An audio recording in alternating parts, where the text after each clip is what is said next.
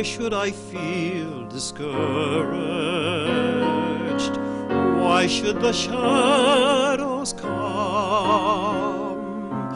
Why should my heart be lonely and long for heaven and home?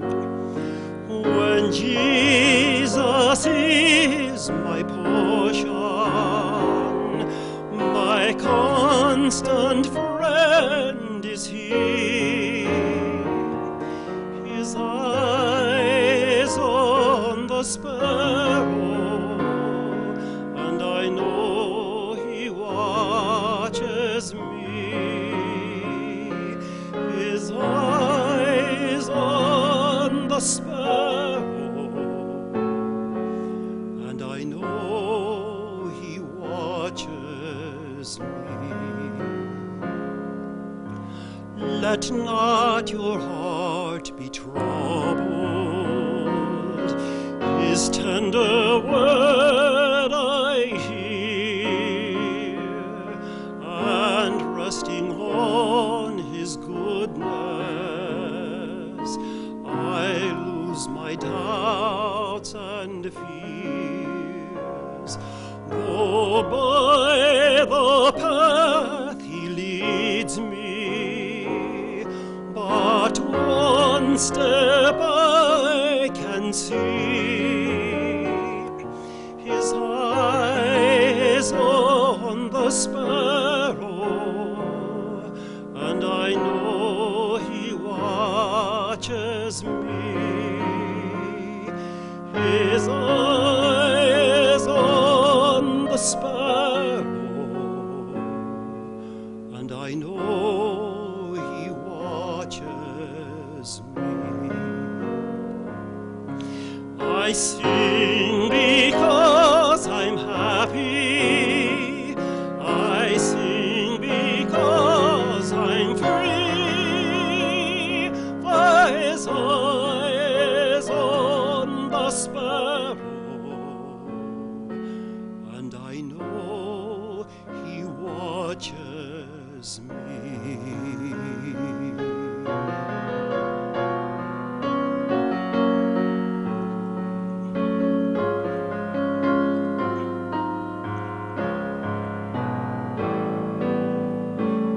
Whenever I am tempted,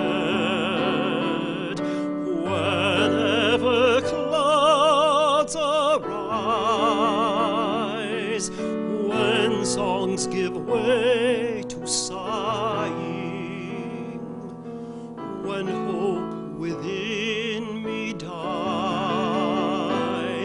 I draw the closer to Him. From care He sets me free. His eyes on the sparrow, and I know He cares for me.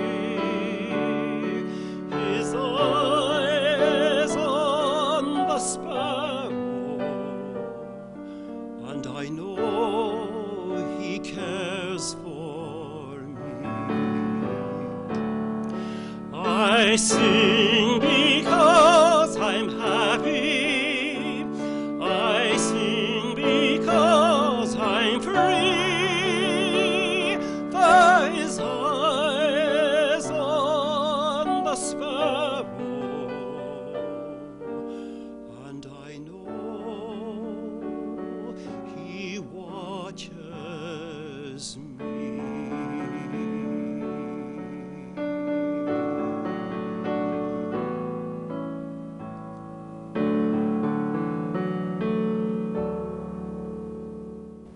Into our hearts, into our hearts.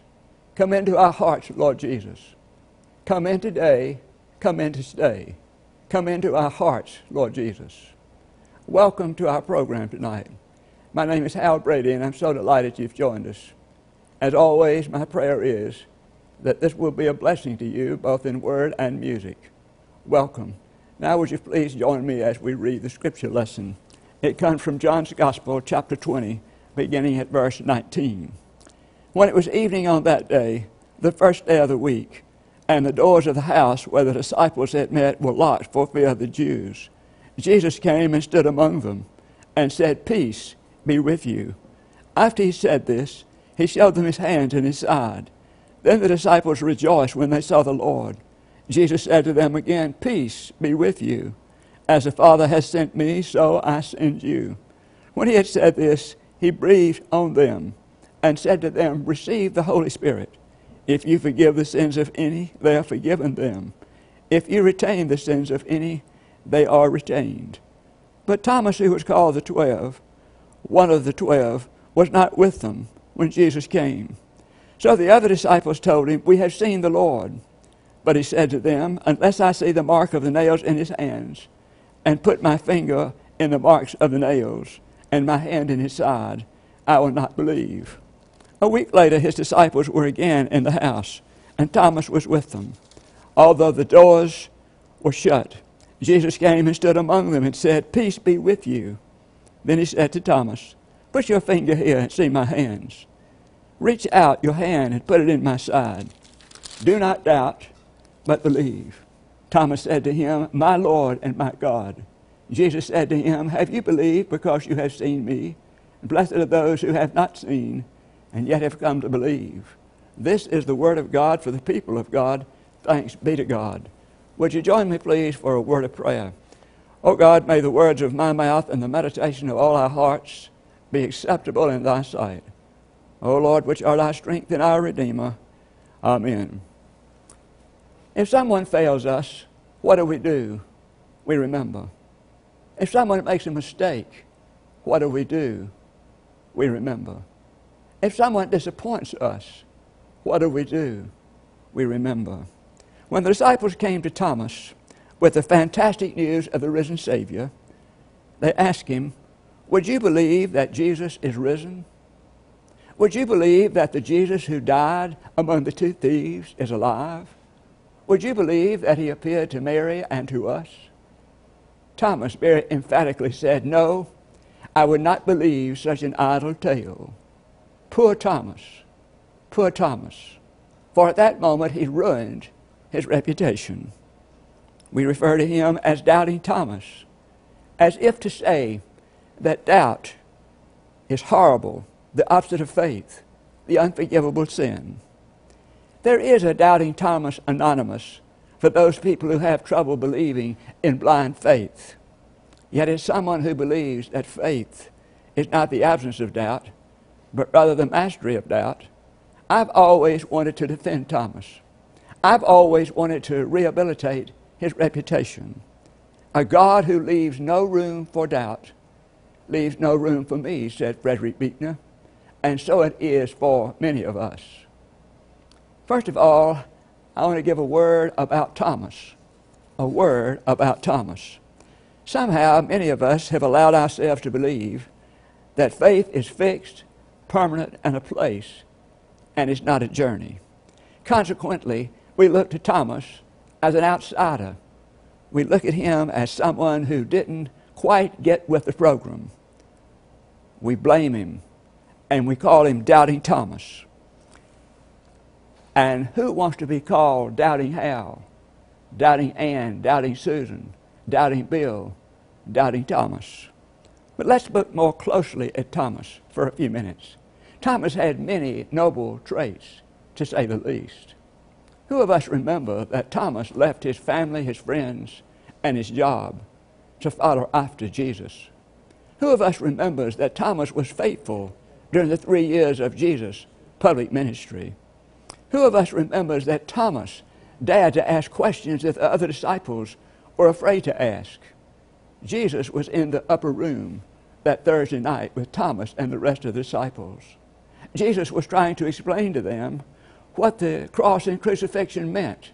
He also tried to explain to them what the resurrection would mean. But these disciples, and particularly Thomas, didn't understand. But Jesus said to them, "I know you believe in essence." Thomas says, "We do not believe. How can we know the way?" But then Jesus gave his most precious words. He said, Thomas, I am the way, the truth, and the life. You see, Thomas was practical. Thomas was not going to pretend that he knew something that he didn't. And there's a certain amount of integrity in that. And then Thomas was the one that said, let's go with Jesus to Jerusalem, even to the cross. You remember Thomas and Jesus and the disciples were facing a very tough time ahead of them. Word had come that Lazarus was sick. And so for 2 days, they did nothing. But then at the end of 2 days, Jesus said, we need to go see about Lazarus. We need to go see about Lazarus. That meant he had to go back to Judea, which was a very dangerous place, and he would undoubtedly suffer for it. Then the disciples began to argue. Some of them said, no, let's don't go back to there to see Lazarus. That would be suffering for you, Master. They all argued that way except for Thomas. Thomas was courageous. Thomas said, let us also go with him even if we may die with him. As I said, Thomas was a courageous individual. It is said that a fellow named James Forrester was the first American to climb Mount Everest. And he said that during his journey up that peak, it was 29,000-foot peak, that he suffered hypothermia, he suffered dehydration, mental problems, physical problems, all kind of problems. Other people had failed before him, but they asked him, how did he make it? He said, you know, you don't conquer Everest. You have to conquer yourself. And that's what Thomas did. He was courageous enough to conquer himself. He conquered himself. And so he was willing to go and die with Jesus if necessary. And then we remember Thomas. He was a man of great faith and devotion later on. You remember, he wanted to see for himself the hands of Jesus, the suffering hands of Jesus. But when Jesus came back and offered them to him, he knew, and he didn't ask for that. He didn't want to see at that point. He believed. He believed. And so he said the greatest words of the New Testament, my Lord and my God. And who of us will ever forget the Mar Thomas Christian Church in India? It is said that in the first century, Thomas established that church. He was a missionary among the first. And he established a Christian colony there even before the church was set up in Europe. And so he set that up. And you can imagine in the 17th century when the Portuguese arrived and they wanted to convert the heathen and they found a Christian church already there. Who can imagine the astonishment of these Portuguese when they got there? But that was Thomas. Thomas established the Mar Thomas Christian Church. Somebody said, you know, there's a lot of evidence for UFOs. People have experienced UFOs. But this person said, but you know, I have not experienced a UFO for myself, and so I'm not going to believe. And then this person said, people have experienced Mary crying, tears coming down her eyes on these statues. But he said, I have not seen one of those statues, so I'm not going to believe. It'll be a heresy to me. You know what I think? I think Thomas, being a member of the apostles, established the integrity of our minds that Jesus intends for all of his apostles and all of his disciples. The integrity of our minds. Jesus died for our sins, not our minds. And then secondly, a word about doubt. A word about doubt. Upon the tragic death of a friend, Alfred Lord Tennyson wrote this beautiful poem called In Memoriam. In Memoriam. For years he blamed God for the accident. It took him 16 years to get over this. Finally, he wrote these words of faith. There lives more faith in honest doubt than, believe me, in half the creeds. We would not have this beautiful poem had not Thomas faced his doubts, had not Alfred Lord Tennyson faced his doubts, and they both won. The other disciples said to him, Thomas, we have seen the Lord. But Thomas answered, I will not believe unless I see for myself. Now, John's Gospel is the only one that records this Easter experience between Jesus and Thomas. And you remember, John's Gospel was written 70 years after Easter. So it's believed that the recipients of this Gospel were also going through a time of great skepticism in their own faith. They believed Jesus was coming back early. He didn't come back. And so consequently, it was almost like this experience of Jesus' resurrection never happened. But I need to tell you something, beloved. This story of Thomas and his struggle with faith is told not only for Thomas, but for the early church and for us. This story is told as a story of reassurance. In other words, we are being reassured that it's all right to doubt as long as we continue to struggle with it. We are being reassured that other people have doubted and come through successful. And that's the message here. Do you know, the truth is that humankind itself is not divided between believers and doubters. The truth is that we ourselves are divided. We're strange mixtures of doubt and faith, all of us. And so I say to you, faith is not simply the absence of doubt. Faith is the mastery of doubt. Let me tell you something. Some days it's easy to believe. The sun is out. The light is shining. Jesus is great. God is gracious. All is good. But then there are other days that it's not so easy to believe. In other words, we are living in a skeptical society. Primitive humankind depended on God for everything. Because of technological things, modern humankind depends on God for practically nothing. And someone said, if you lose God's activities, you lose the trace of God himself. And then there are a lot of people in this world that don't believe because of the lack of moral progress in the world.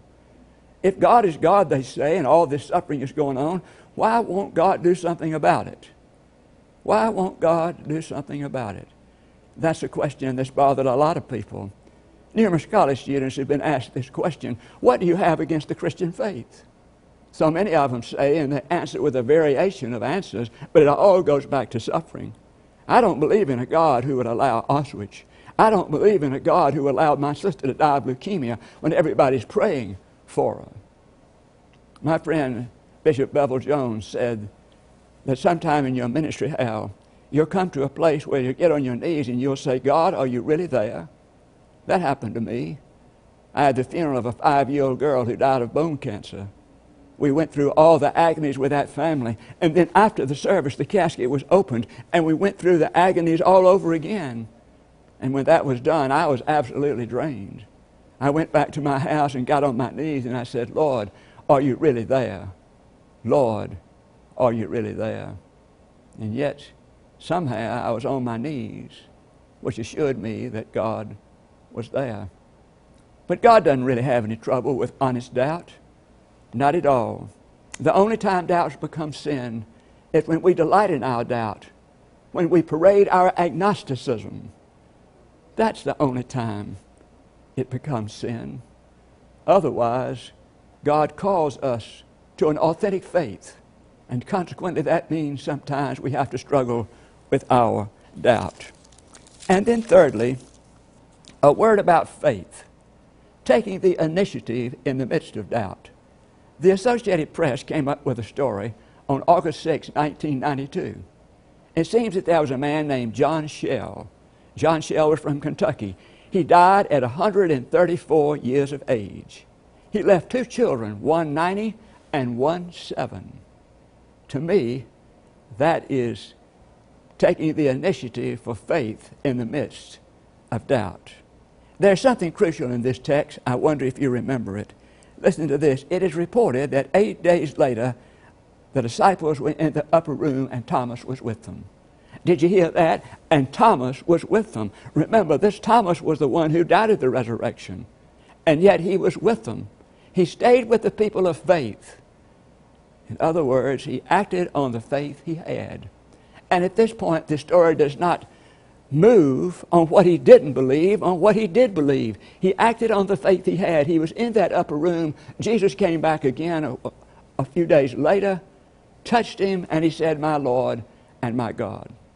There's another story in Mark's gospel that illustrates the same thing. The father of an epileptic boy, he went to Jesus, and he said, Lord, I believe, help my unbelief. And that story didn't fall on what he didn't believe, but on what he did believe. And so I want to say to you, act on whatever faith you have. You may not have much faith, but act on it. And you'll one day come to the conclusion with Thomas, my Lord and my God. There's a fellow named Horace Bushnell. When he went to Yale University as a student, he was asked what he believed, what religion he was a member of. He said he was an unbeliever. An unbeliever. But finally they said to him, well, do you believe anything? He said, yes, I believe in this universe that there is a power of right. They said, all right, act on what you do believe. So Horace Bushnell acted on what he did believe, and a few years later he became a mighty prophet of the living God. And one day he said, I know Jesus Christ better than I know anybody else in Hartford, Connecticut. And then John Wesley, the great Methodist leader, he was confronted with his doubt. He was confronted with it. And so he went to a friend and he said, listen, how can I preach the faith when my own faith is not certain? And he said to him, preach the faith until you get it, and then preach the faith because you have it. Preach the faith because you have it. He acted on the faith he had. I remember reading a book not long ago, and the title of it was, if you want to walk on water, you have to get out of the boat. You know what he's saying in our terms? He's saying, act on the faith you have. Now, a lot of people do not believe in Jesus Christ, his mission and life, like some of us. But these people still believe that Jesus offered the soundest philosophy the world has ever seen. Jesus was the most God-conscious man they had ever seen. Jesus was a perfect individual. Jesus was the most compassionate person who ever lived. They believe that. And so I say, act on what you do believe. Act on what you do believe. Now let me ask you this question. Do you believe it's better to be kind than unkind? Then act on what you believe. The world has not seen what would happen if people were all kind. Act on the faith you have. Let me just share with you my own personal experience. After I had struggled for 4 years with this faith, I felt like God wanted me to preach. So I went to the superintendent and I said, listen, I think God is calling me to preach. I said, but I think I better tell you, I don't know anything about God. I don't know anything about the Bible. I don't know anything about the church. I don't know anything about people. As a matter of fact, I don't know anything about anything. He said, good, I got just the church for you. Well, I don't know exactly what he was saying, but I do know I acted on what little faith I had. Take the initiative. Act on whatever faith you have. And then a final word. A final word. The world says seeing is believing. The Christian says believing is seeing. Do you see the difference? The world says seeing is believing. The Christian says believing is seeing. Now I want to quote you this verse of Scripture. I think you'll get the point. Then Jesus said to Thomas, put your finger here and see my hands. Reach out your hand and put it in my side. Do not doubt, but believe. Thomas answered him, my Lord and my God. Jesus said to him, have you believed because you have seen me? Blessed are those who have not seen and yet have come to believe. Do you know what he's saying? He's saying the faith is not going to be transported now mainly through earthquakes. It's going to be shared from one person talking to another about what that gospel means to him or her. In other words, it's going to be heard and believed and read. I'm talking about the Word of God. Pauline was an outstanding Christian. I had her funeral while I was in Dallas. But Pauline came in one day long before she died. She came in from the grocery store and she was putting up her groceries, and she left a pocketbook open in the den. It had a little booklet in there, something like the 4 Spiritual Laws or something like that. And her daughter came in and saw it and said, Mother, is this yours? Pauline answered, yes, it is. I've asked Jesus to come into my heart today. You see, Pauline earlier had talked to a woman in the grocery store. And this woman has said, Pauline, you need to know Jesus Christ is your personal Savior. And so when the daughter says, is this yours, Mother? Yes, she said. And I asked Jesus to come into my heart today. And that's what she did. And her life was beautiful, marvelous. And she experienced and she shared the message of God in her heart each and every day. What was it that he said? Listen, blessed are those who have not seen and yet have believed. Amen and amen. Let us pray. Oh God, we thank you for your blessed presence in our lives. We're grateful, O God, for faith. We're grateful that you've trusted us to believe in you. Lord, sometimes we struggle with faith.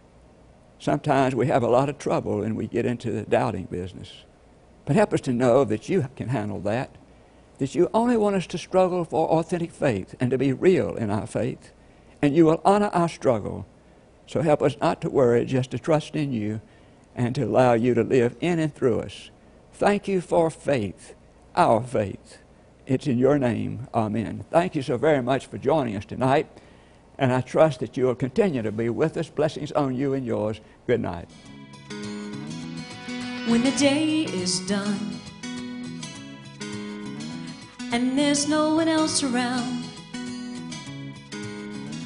while I'm lying here in bed, you're in my heart, you're in my head, you're all I need, you're all I need. There are a million voices calling out my name, but you're the one I want to hear, so make the others disappear. You're all I need, you're all I need. You are all I need when I'm surrounded. You are all I need if I'm by myself. You fill me when I'm empty. There is nothing else. You're all I need.